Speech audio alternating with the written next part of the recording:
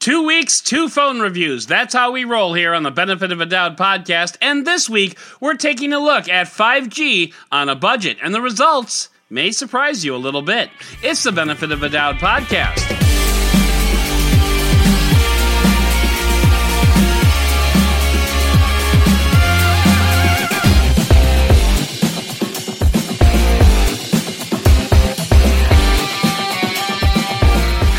Welcome to the Benefit of a Doubt podcast. I'm your host, Adam Dowd, and this week we're taking a look at the T-Mobile Revel 5G. It's a $400 mid-range smartphone that comes with some surprises. I'm not going to give away the farm here, but I will say that this wasn't my most anticipated smartphone of the year.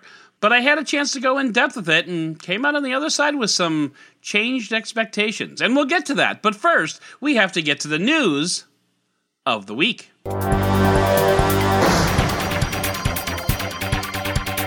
Before we start, I have a few announcements to get out of the way. The first is that I've officially launched the Benefit of the Doubt YouTube channel. Now, before you get super excited, I'm going to need you to ratchet down your expectations just a little bit. I am not Mr. Mobile. I am not MKBHD. The YouTube channel is going to serve as a landing place for things that I'd like to show you, but words fall short. And the first video going up there is going to be photo samples from today's review, the Revel 5G.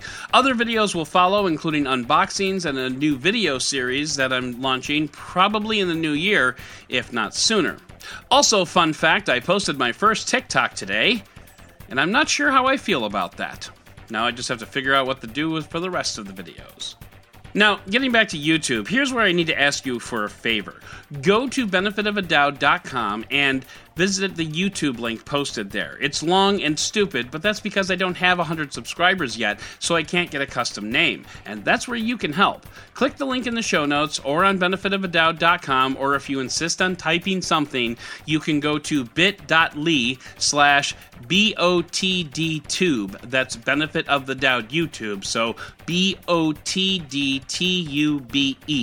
Hit the subscribe button so I can actually get youtube.com/Benefit of a Doubt or whatever YouTube works. Anyway, more content is coming to TikTok as well. YouTube just became a bit more urgent because of the reviews, so that's why that came out almost first. But not first, because I posted my first TikTok today, and this is what happens when I improvise and go off script. Also, I owe all of you a bit of an apology because I completely forgot to mention our upcoming device review schedule, and it's a lot. We've already got the contest going for the U-Review questions for the Moto Edge Not Plus that Cliff is going to be doing in a couple of weeks. And the contest is limited to just 3 devices, the one we did last week, the one we're doing now, and the Moto Edge Not Plus. However, we do have the Samsung Galaxy S20 Fan Edition coming up next week, and I'm really sorry for the short notice, but that's where the apology comes in. We also have coming up the iPhone 12 Pro and a new phone that I'm not allowed to talk about yet. There may be other devices coming as well, still waiting for word on a few of those, but those are what's on the calendar for now, so get those questions coming in. So to recap, we have a contest for you review questions for the Moto Edge Not Plus. We also have the Samsung Galaxy S20 Fan Edition and the iPhone 12 Pro and a mystery phone that will be revealed next week. So get those questions in. This is your opportunity to ask reviewers of phones questions directly. What do you want to know? Hit us up. And just one more thing, I promise. I totally forgot something last week, so I owe friend of the show, BenderTube, check him out at BenderTubeOG on Twitter, BT-dubs, an apology.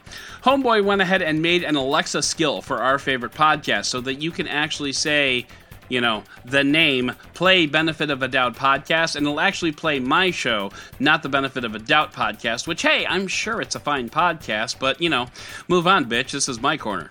I put a link to the Alexa skill in the show notes, so hit up that link and install that bad boy onto Alexa if you have one, and if you don't, I totally understand because I'm a Google family. And now, we get to the news. Under the portfolio of various Apple services falls Apple TV and Apple Music. This week, in an attempt to clear up confusion between the two, Apple launched Apple Music TV. What? Apple Music TV is basically MTV brought to you by Apple. This is going to be a 24-hour stream of music videos and special events. Basically, it'll be what MTV was back in the days when it actually had M on it. You know, music videos, Crazy concept, I know. I actually used to watch MTV back in the days when it actually showed videos, though that was right around my Nine Inch Nails time, and he didn't really make TV-friendly or human-friendly videos, come to think of it. Anyway, Apple Music TV is free and will be available in both the Apple TV app and Apple Music app, which I think really just clarifies things so much. Of course, it's probably only a matter of time before Apple TV follows its predecessor with a number of really terrible 20-something reality TV shows, so I suggest taking it up now while it's not terrible. You might think of Disney as the wholesome, child-friendly entertainment complex that it is, but as it turns out, Disney has a darker side and has made some missteps in the past. Old Disney shows depict harmful racism and racial stereotypes, which, as inexcusable as they are now, when they were produced, they were, quote-unquote, just part of the culture, though still pretty terrible. So in an effort to clean up its act, Disney is doing what I, admittedly a middle-aged white guy, considers the classiest way to address these oversights. At the beginning of a video on Disney, there is a 12-second unskippable warning that says, "Look, what you're about to watch sucks." And it sucked back then too, but we as a culture didn't realize it sucked because we were stupid. Now we're less stupid and this still sucks, but we did it and we own it. And we hope that you'll still watch this movie and not hate us. We set up a website that discusses in detail about how we sucked and how we're trying to be better. I hope you'll visit the site so we can all suck a little less. And honestly, in my opinion, that's kind of the right way to do it. I mean, what else are they going to do? Remake all their cartoons into live-action movies? Oh, they are? Well then. I don't know if it would be right to pull Peter Pan from Disney Plus because of the song Why Is a Red Man Red, even though, seriously Disney, what the hell were you people thinking? Peter Pan is a fun film about a bunch of kids with no parents being chased by pirates and dodging alligators that are threatening to eat them, and why do people like this movie again? Anyway, Disney is owning its mistakes, and that's good. Would have been better had it not made those mistakes in the first place, but owning mistakes is overall a good thing.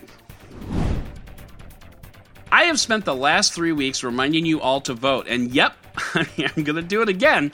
Go out and vote, please. No matter where your preferred candidate is in the polls, go vote. I said this on Twitter and I'll say it again. I live in a blue state that hasn't voted Republican since we all had 8-inch tall hair and listened to MC Hammer before he went bankrupt. But I still voted this election. Please do so. You know, just in case. Anyway, Google wants to help you vote by listing polling places in Google and in Google Maps results.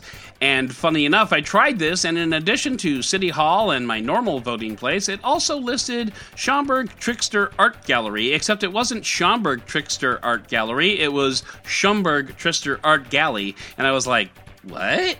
Google also listed its hours as temporarily closed, so I called them, and sure enough, they are open, and they are a polling place. And see, I wouldn't have known that if I hadn't Googled it. And if you're interested, just Google how to vote, and hope you don't get caught up in an antitrust case, which, by the way, leads us into our next story. The U.S. Justice Department is suing Google for antitrust behaviors surrounding search. This follows a long investigation into the matter, and it seems Google's reckoning has come. The lawsuit includes the U.S. Justice Department and 13 other attorneys general in various Republican states. According to the suit, Google uses anti-competitive tactics to ensure its monopoly in search and text advertisements, including 60% of search queries that come from Google's exclusionary agreements. A lot of tech outlets are comparing this lawsuit to the one against Microsoft with one key differentiator. They think Google can actually win this thing. And a couple of weeks ago, I agreed that of the big four companies, Google was probably the least offender of all of them. It is true that Google's exclusionary agreements prohibit phone makers from installing other app stores on phones with Play services, and that's no bueno for sure. Like, Google shouldn't be doing it. But Google's response was fairly simple. People use Google because they want to, not because they have to. Unless you consider how bad other search engines are, in which case, yeah, they have to. I added that last part, and yes, I'm looking at you, Bing. Obviously, this is fairly huge in the Google space, so we'll be keeping a close eye on the story as it slowly develops, because that is our justice system. Meanwhile, Eric Schmidt, who used to be the CEO of Google and remains with the company as a shareholder, said on Tuesday that the antitrust suit is misplaced, noting that Google doesn't have 100% market share. Well, yeah, but that's not really what antitrust means. He also said that regulation may be in store for social media networks in general, but not before he called those same social media networks amplifiers for idiots. And I can't say I totally disagree with this sentiment. The problem that the internet faces is that there are too many voices, and voices shouting the same things tend to gather together into their echo chambers. I'm not really sure how to fix that. Twitter tried encouraging people to read, and Republicans took exception to that. Literally, like this week, they took exception to Twitter insisting that they read articles before sharing them. That's a whole other story and a whole other bag of headaches, so I'm just going to leave that right there. But the fact of the matter is, social media allows the free-flowing exchange of ideas. The bad news is it allows the free flowing of bad, stupid, or dangerous ideas, as well as good ideas. As for being an amplifier for idiots, that's what podcasts are for. This news story brought to you by Benefit of the Idiot. For those of you who have been following my work, you'll know that the Foxconn opening a mega factory in Wisconsin story has had me on the edge of my seat fascinated since it emerged in 2016-2017, because it just didn't happen, and it never will happen. Because Foxconn has a long history of making huge promises to cities around the world and then just not doing it. It's a strangely consuming tale, actually. So when The Verge wrote 10,000 words about it this past week, I was riveted. I read the whole thing cover to cover because it's freaking hilarious how an entire state was and still is being duped by a Chinese corporation that just wanted to chat with the president about, not banning everything that they make. But my favorite part of the article, and you should read the whole thing because The Verge has been just as fascinated with the story as I have been. But my favorite part was when one of the VPs at Foxconn was asked what exactly their plans at the Foxconn buildings in Wisconsin were. They said that researchers would be, quote, developing Foxconn's AI 8K plus 5G ecosystem, unquote. And the article goes on to say that this is, quote, something that, other than being a list of different technologies, has never been coherently explained. Because, come on, people, AI 8K plus 5G ecosystem, that is totally made up. That is pure grade 100% PR babble. The thing about all of this is, the city in Wisconsin where this factory was supposed to be built forced people out of their homes, threatening eminent domain so that Foxconn could just drop its pants and start screwing people.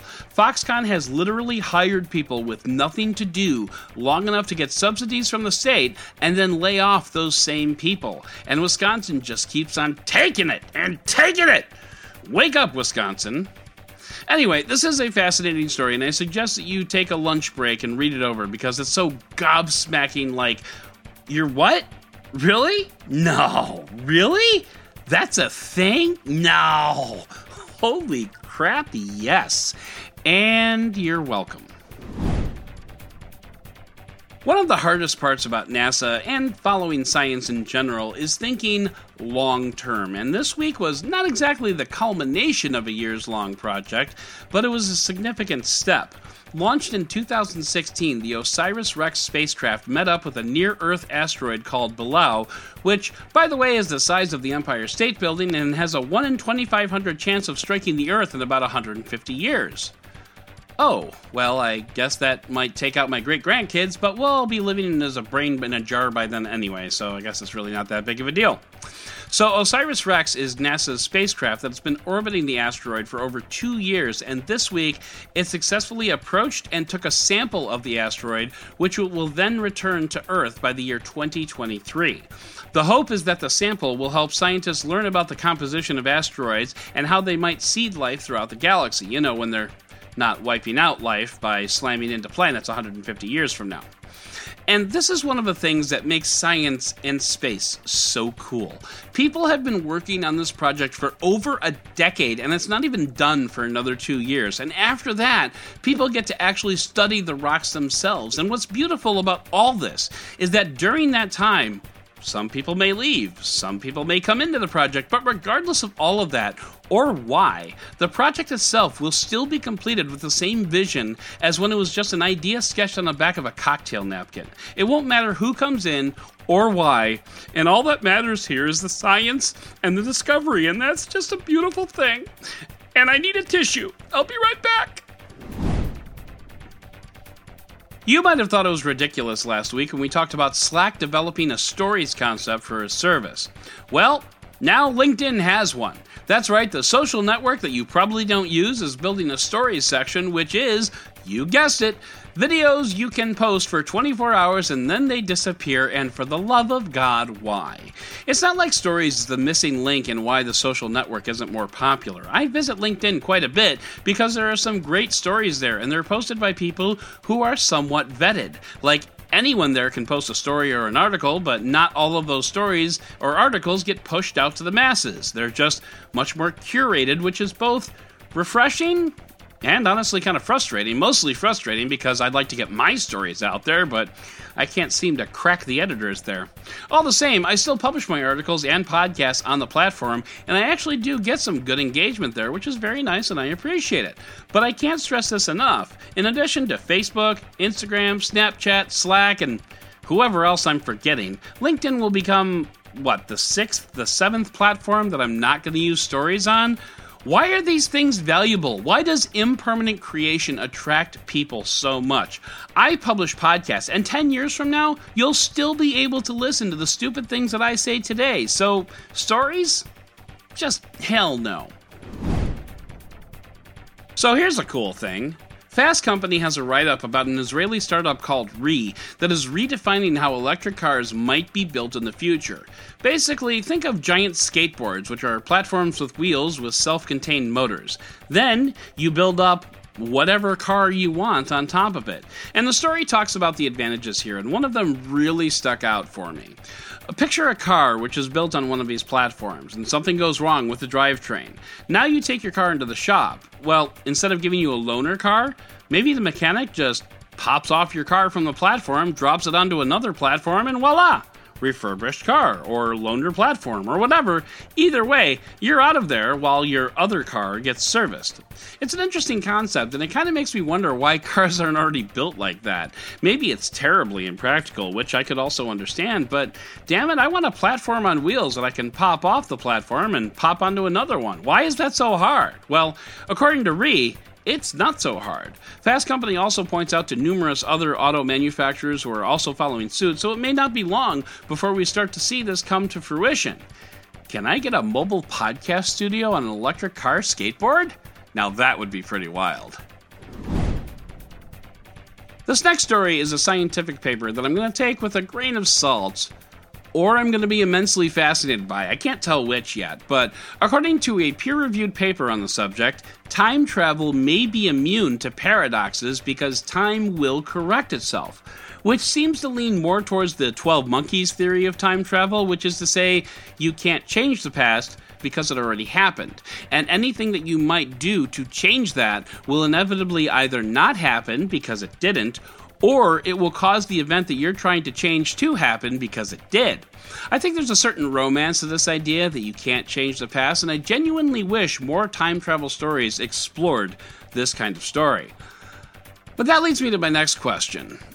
What numbers? According to the news article, physicists have, quote, run the numbers, but what numbers are they running? As far as I know, no one's ever traveled through time except, us. We're all traveling through time as we speak, forward at a 1-to-1 ratio, but no one has ever been able to alter that flow of time except by being in space or near a black hole, stuff like that.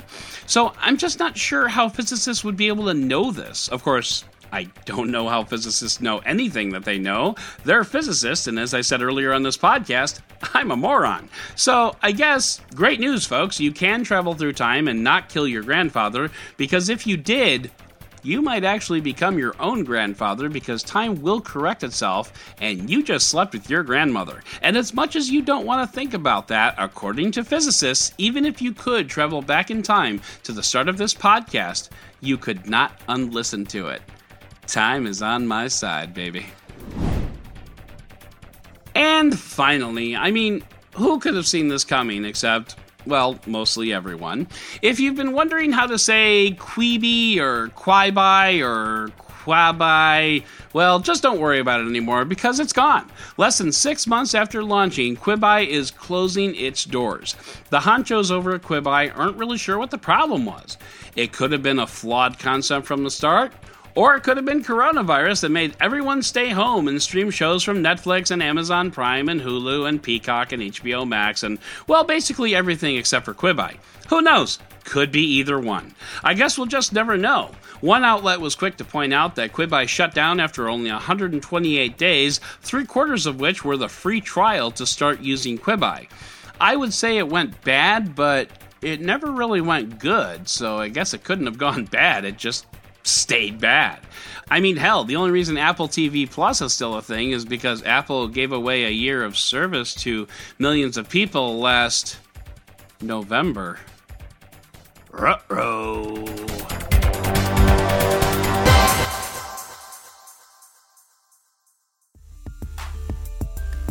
Tuning into my show is one of the best and cheapest ways that you can help me out. Just being there to listen, like an indifferent boyfriend sitting on the couch watching the Cubs game, is super important to me. But you can also help me out more directly by becoming my patron. For as little as $2 per month, you can get in on the ground floor of this podcast and help support the show. Plus, you'll get additional benefits like uncut interviews, bonus live shows, and so much more. Just go to patreon.com/benefitofadoud. That's patreon.com/benefitofadoud. There are more great options for helping me out at benefitofadoud.com/support. That's benefitofadoud.com/support. You'll get a list of all of my affiliations and monetization options, all wrapped up in a neat little package at benefitofadoud.com/support. I hope you visit, I hope you review, and as always, I thank you for listening. Going into this review, I had tepid expectations. A T-Mobile branded phone, how good could it be? Sure, it's made by TCL, who gave me a pleasant surprise earlier this year, but honestly, this phone was the definition of tempered expectations. You can get it for either $200 or $400, depending on your circumstances, and at the latter, it's a good deal. At the former, this might just be a steal. This is our full review of the T-Mobile Revel 5G.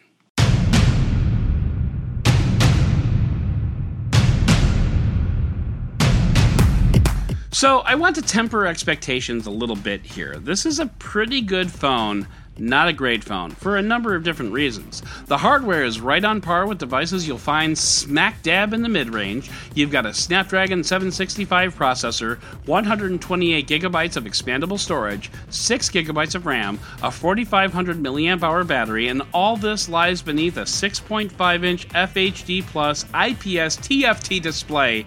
And side note, considering that this is an LCD display, they get impressive blacks out of it. Well done. Anyway, the build of the phone is very nice with a polycarbonate shell, even if the phone is a thick boy. The back of the phone has T-Mobile's signature magenta faded into a silvery black. It's actually quite striking. I'm a sucker for great colorways, and T-Mobile nailed this one. Around the side, you have a power and volume rocker in the correct order, so on the bottom, you have dual screen grills covering a single speaker, and to answer your question, no, I will never cease to be amused by that. The phone does feature dual firing speakers, utilizing the earpiece as a second speaker, which is awesome. The speaker itself is a bit on the tinny side, but not ear-piercing like the Blue G90 Pro, fortunately. And finally, on top, there is a headphone jack. On the back is a Pixel 5 copying, iPhone copying, square camera module with 3 sensors, a 48 megapixel main camera, an 8 megapixel wide angle camera, and a 5 megapixel macro camera. On the front is a 16 megapixel selfie camera. We will talk about the cameras later with an exciting announcement, but for now, just know that they exist. Some people will complain about polycarbonate backs on phones. I'm not one of them. Frankly, I think I've seen enough glass sandwiches in my day to last me for quite a while. What's odd, though, is that the IMEI number of the phone is printed on the back, and I'm not entirely sure why. You'll also find T-Mobile branding and the capacitive fingerprint sensor. The last part is a nice addition, and it can be used as a shutter button for the camera. I'll admit, I found that to be a very limited use, but it's one of those features that I think people could get on board with. One last thing on the power button, it's also a notification light, which is just kind of weird. It's not like, ugh, weird, it's more like, huh, weird. And it's a little bit of, why, weird. It's not bad, it's just unusual to see. You're looking at the phone sitting on the table and all of a sudden the power button lights up and you're like, what the hell? TCL has a history of playing with buttons, so I'm not surprised to see this. It's more of a curiosity than anything. So let's move on to the software. The software on this phone is very close to stock Android with obligatory T-Mobile branding in some places. Most notably, that shows up in the Google feed off to the left. T-Mobile is doing its usual Google and T-Mobile tabs up at the top. Fortunately, and sorry T-Mobile, the T-Mobile tab is easy enough to ignore. The phone ships with Android 10. No word on whether or not it'll see Android 11. I sure hope so, but honestly, who knows? It's a $400 phone. As it is, Android 10 is very, very good, so the only things we're really missing out on are smart home controls behind the power button, and honestly, do we really need those? Surprisingly, there wasn't a ton of bloatware on the phone, though that could be just because I am a T-Mobile subscriber, so all that stuff is kind of old hat to me. You've got your T-Mobile app, your T-Mobile Tuesdays app, and the voicemail apps, and that's about it for the stock install. I continued along with the gesture navigation for the T-Mobile phone, and that works really well here too. The Revel also continues Google's insistence that the Google search bar be suction cupped to the bottom of the screen. Once again, that's not where I like it. Now get off my lawn. The one main software diversion from stock Android is the Next Vision setting that comes on the phone. This is a sort of visual enhancement feature that can make your screen warmer, adjust your color saturation, and even go into a not quite black and white reading mode to make your phone more like an e-reader, which is valuable, I suppose. And this is not the last time you'll hear about Next Vision. Well, it is in this review, but going forward, spoiler alert. The phone comes with an ambient display that it calls lock screen display. It does not come with double tap to wake, unfortunately. The bleeps and bloops that are on by default every time you wake and sleep the phone are a little bit annoying, but those are easily turned off. And one last thing, and I hesitate to bring this up because I'm not sure if this is a product of the phone or Google Backup or whatever. I only mention it because it's the first time I've ever seen it, and I've set up 2 more phones since then, and I still haven't seen it. So if you want to call me a noob, fine, but I was absolutely blown away the first time I set this phone up, and everything transferred over from my last phone, including app folders. And at first I was like, right on, Google Backup, that's got to be it. But then I set up the Samsung Galaxy S20 Fan Edition, whose review is coming next, by the way, and it didn't do anything of that. Samsung is still grouchy about moving into its phones, and you can bet we'll be talking about that on the S20 FE review. But whatever it was, I don't think it was T-Mobile or TCL. I assume it was Google, but whoever deserves the credit, please take the credit because it was amazing, and I really, really, really, really want to see that again forever, always. Overall, there's very little not to like about the software. If you're looking for a clean, basic software experience that captures the core of Android, this will do the job for you.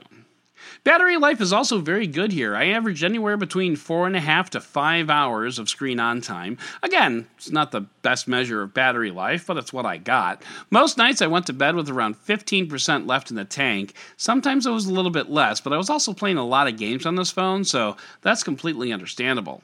And speaking of gaming, we can move right on into performance. This phone has a Snapdragon 765, which is no slouch, as we've learned. It seems that TCL or T-Mobile did some software optimization in this regard, though, because I was able to do some decent gaming on this phone. Call of Duty Mobile and Asphalt 9? I wouldn't say this is a gaming phone, but I would give it the same title I gave the G90 Pro, which is to say this is a phone you can game with. I don't know if that speaks highly of the Revel 5G or brings down the G90 Pro, but that's for you to decide. Don't try Fortnite on this phone, though. It's not pretty. As for raw numbers, let's go to the geek. You've got a single-core score of 592 and a multi-core score of 1856. The single-core score is slightly better than the Samsung Galaxy A71. Meanwhile, the multi-core score puts it right around the Pocophone F1, a flagship of yesteryear. So overall, it's not too shabby from a power perspective. Make no mistake, the Snapdragon 765 is a capable processor, and so that means that there's really only going to be one more area to talk about on this phone, and that is the camera. Now, you might be thinking to yourself, we know, dude, but this is a podcast. How are you supposed to tell us how good or bad a camera is on an audio podcast? And as it happens, I agree, and frankly, I don't like your tone. That's why if you check the link in the show notes on benefitofadoubt.com, you will find a link to my newly created YouTube channel, and I'm going to ask you to subscribe. And the main reason I'm going to ask you to subscribe is because I really need subscribers to get up to whatever the goalpost is now to get a custom name. So click on the link in the show notes and subscribe, pretty please, with sugar on top. But I'm not going to make you watch a video to see the camera results. I'm going to tell you right here. Of course, you will notice that the voiceover in the video sounds strangely similar to what I'm about to say because, well, to put it frankly, one voiceover recording, 2 paychecks. So without further ado, let's get into the camera.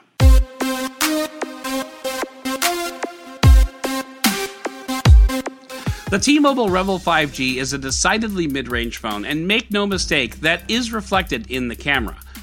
But that being said, I found some fun surprises in the camera that I didn't expect to find, so let's dive right in. And we're going to start with your typical, air quotes, flower shot. The T-Mobile Revel 5G comes with a macro sensor, which is nice on the detail, especially when you're separating your subject in the foreground with the bokeh in the background. When you zoom in with the main sensor, you don't pull out a whole lot of other detail that you wouldn't have gotten with that macro sensor. So let that be a lesson to you, don't zoom for macro shots. Switching to the wide-angle sensor, you'll notice a definitively wider view, but with a definitive loss of detail. And by the way, that's going to be the theme here. I grabbed a shot of my kids playing on a gigantic pile of tractor tires, and because, let's be honest, how often are you going to have the opportunity to grab a photo of your kids playing on a gigantic pile of tractor tires? And this is a prime example of what I mean when I say this camera is, quote, social media good. On a phone screen, the tires look like they're buried in white gravel, but blow this photo up to actual size, and that gravel kind of looks like a bed of rice. You just don't retain fine enough detail on the fully zoomed in shots. That's not necessarily bad. It's not great either. As for moving subjects, the camera performs surprisingly decent most of the time. A shot of my daughter mid-backflip on her trampoline is arguably one of my favorite photos that I've ever taken of her.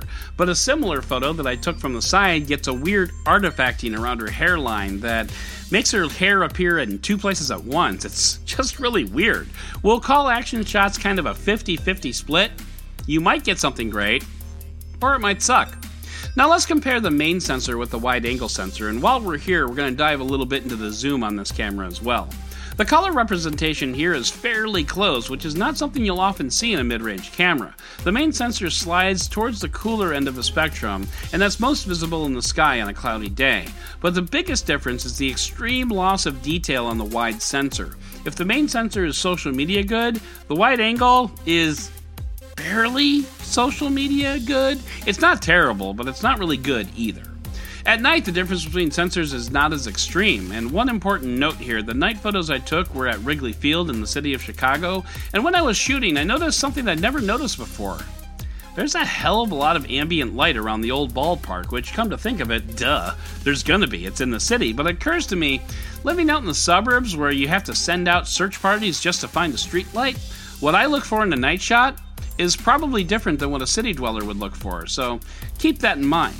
Speaking of night shots, holy cow, the lens flare! I mean, this camera shoots like a Michael Bay documentary on explosions. There were times, especially when the lights were on in the foreground, that I almost completely lost my subject because of the lens flaring. I mean, just yikes! The night shots aren't the worst I've ever seen, but if there's any way to get some light on your subject without having the light actually in frame, use it. The Revel 5G also comes with a super night mode, which is fine as long as there's nothing moving in the scene. The camera uses a series of exposures to really brighten up the scene, but as you would expect, movement gets really muddy. Plus, the photos themselves are sort of surreal, like they look like they were taken during the day, but where did those streaks of light come from? Was there a nuclear explosion somewhere? The camera also has a light painting mode, which I didn't test because I suck at light painting, so just trust me, it's there. One of my favorite modes on the camera is portrait mode, and in this area, the camera performed fairly well. Sure, the camera has trouble with hair and rough edges, but honestly, what camera doesn't? But the one test I was surprised went very well was the whole propping your head up on your hand test. Many cameras will not differentiate and blur the background inside the circle of your arm. This phone was not tripped up by that, which was a fun surprise. As for zooming, pretty much don't. You get away with 2x, even a 4x if you're not looking at anything textured like a sign with text on it, but as for grass and trees, no bueno. Things get chunky and blocky, which is fine if you're looking at a sign like at Wrigley Field. If you're looking at trees, modern art masterpiece. On the video side, the rear camera is capable of shooting 4K at 30 frames per second with electronic stabilization. It's okay on the stabilization front. Detail and color reproduction is there as well. On the flip side, the selfie cam actually carries very good stabilization for selfie videos and walk and talks, but only at a max of 1080p. So that about covers it. Overall, this is a good camera as long as you're sticking with social media, and that means it's fairly decent for the Instagram, TikTok circuit, which, let's face it, is pretty much where all of society is headed. And that takes us right into our U-Review segment, and you might notice that I didn't talk about 5G all that much, and considering 5G is literally in the name, that seems like an oversight, but it wasn't. Because our first U-Review question comes from Avi Sheikh, who asks, I'm really curious how T-Mobile Revel 5G from a network speed perspective. T-Mobile made the phone for the T-Mobile network. I'm really expecting that it gets awesome speed. So let's talk about speeds. As we've talked about on this podcast, Sub-6 5G is really the only game in town. Verizon pimped its own millimeter wave 5G network for like 2 years before finally conceding and saying, okay, fine, here's a Sub-6 network because it's the only way Apple will let us carry the iPhone. Sub-6 is not as fast as millimeter wave. It's not even close. Sub-6 5G is barely faster than really good LTE. So in short, and I can't emphasize this enough, do not buy a phone for the 5G capability. Do not buy any phone for the 5G capability. We're not there yet. But this phone has 5G, and how does it work? So I spent one evening driving around my home city of Chicago from the far suburbs to downtown. I had the Revel 5G and the LG V60, both of whom are T-Mobile branded and both of whom have active T-Mobile SIMs. In most cases, when running a basic speed test with the phones side by side, the LG beat out the Revel. I've put up a map on benefitofadoubt.com showing the speeds. In some cases, the Revel outperformed the V60, but frankly, it wasn't that often. Most of the time, when one beat the other, it was by a significant margin, too. The Revel topped out the V60 in Hillside, Illinois, right outside a T-Mobile store, funny enough, at Wrigley Field, go Cubs, and in the Jefferson Park neighborhood. In Bartlett, and at the Woodfield Mall, at the Sears Tower, and in Roselle, Illinois, the V60 beat out the Revel. So it's a nice idea to think that this is a T-Mobile branded phone. T-Mobile could bake in some special sauce that optimizes the phone for the network. And I'm sure T-Mobile could, maybe if they wanted to sell the phone for $800 instead of $400. As it stands, T-Mobile is pushing this as an affordable 5G option for its network, and there's nothing wrong with that. And this is a baller question, Avi Sheikh. Thanks very much for it. But we move on. Herb asks, regarding the Revel 5G, I live and work in a rural area, poor 4G and no 5G. I assume I'm better off with a different phone? Yeah. Basically, unless you find yourself in a more urban area with better coverage, 5G is a long way away from you, and I'm sorry to say that. And holy crap, I know you'll never see this coming, but yeah, you're probably better off with the Pixel 4a. That being said, Domenico Lamberti noted that the Pixel 4a doesn't seem to perform well on the fringes of network coverage, so on that note, it's hard to say. But what I can tell you is that this phone might be fine for you, but probably not the best choice, all things considered. And finally, Darren asks, is the T-Mobile Revel 5G a good competitor in price to the Pixel 4a or the TCL 10L or Pro? And the answer to that question is probably, under most circumstances, no, and probably yes. The one thing that this phone does better than all of those others is 5G, but as I said earlier in this review, do not buy a phone for 5G, which leaves the field wide open for all of those competitors, and they all have perks going for them. The TCL 10L has price and value for the money. At $225 or $250, Cliff could speak more to this because he got a review unit, but overall, he kind of loved that phone. The TCL 10 Pro is a beautiful phone with a magnificent build, and it's a nice flagship with a lot of neat tricks up its sleeve. The Pixel 4a has the Revel 5G beat in the camera department, no doubt. Meanwhile, the Revel beats them all in terms of performance. It's such a hard question to answer because they all have their pluses and minuses. I don't think that I need to tell you in my world. I'd take the Pixel 4a because it's cheaper and a good size, and I love the phone, and by the way, I still have no idea why. So where does this leave us with the T-Mobile Revel 5G? Overall, this is a very decent offering for a quadruple Benjamin, and you can grab it on a deal. T-Mobile carries this phone for $200 at times. If you're a T-Mobile subscriber, I'm on board. It's as good or better than just about anything else in this price range. You can last a whole day, you can play some games, you can shoot some TikToks, and the phone flat out looks nice, which is really all you can ask for $400. I could see myself carrying this phone for a while. The processor will hold up for the next year, the camera is just good enough to be able to show off some nice looking photos, and the phone carries all the 5Gs.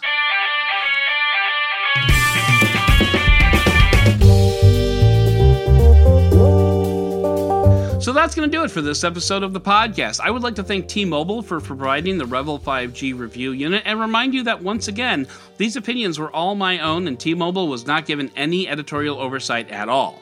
I'd like to thank Cliff Thomas for all of his hard work behind the scenes, but most of all, and as always, I'd like to thank you for listening and for giving me the benefit of the doubt.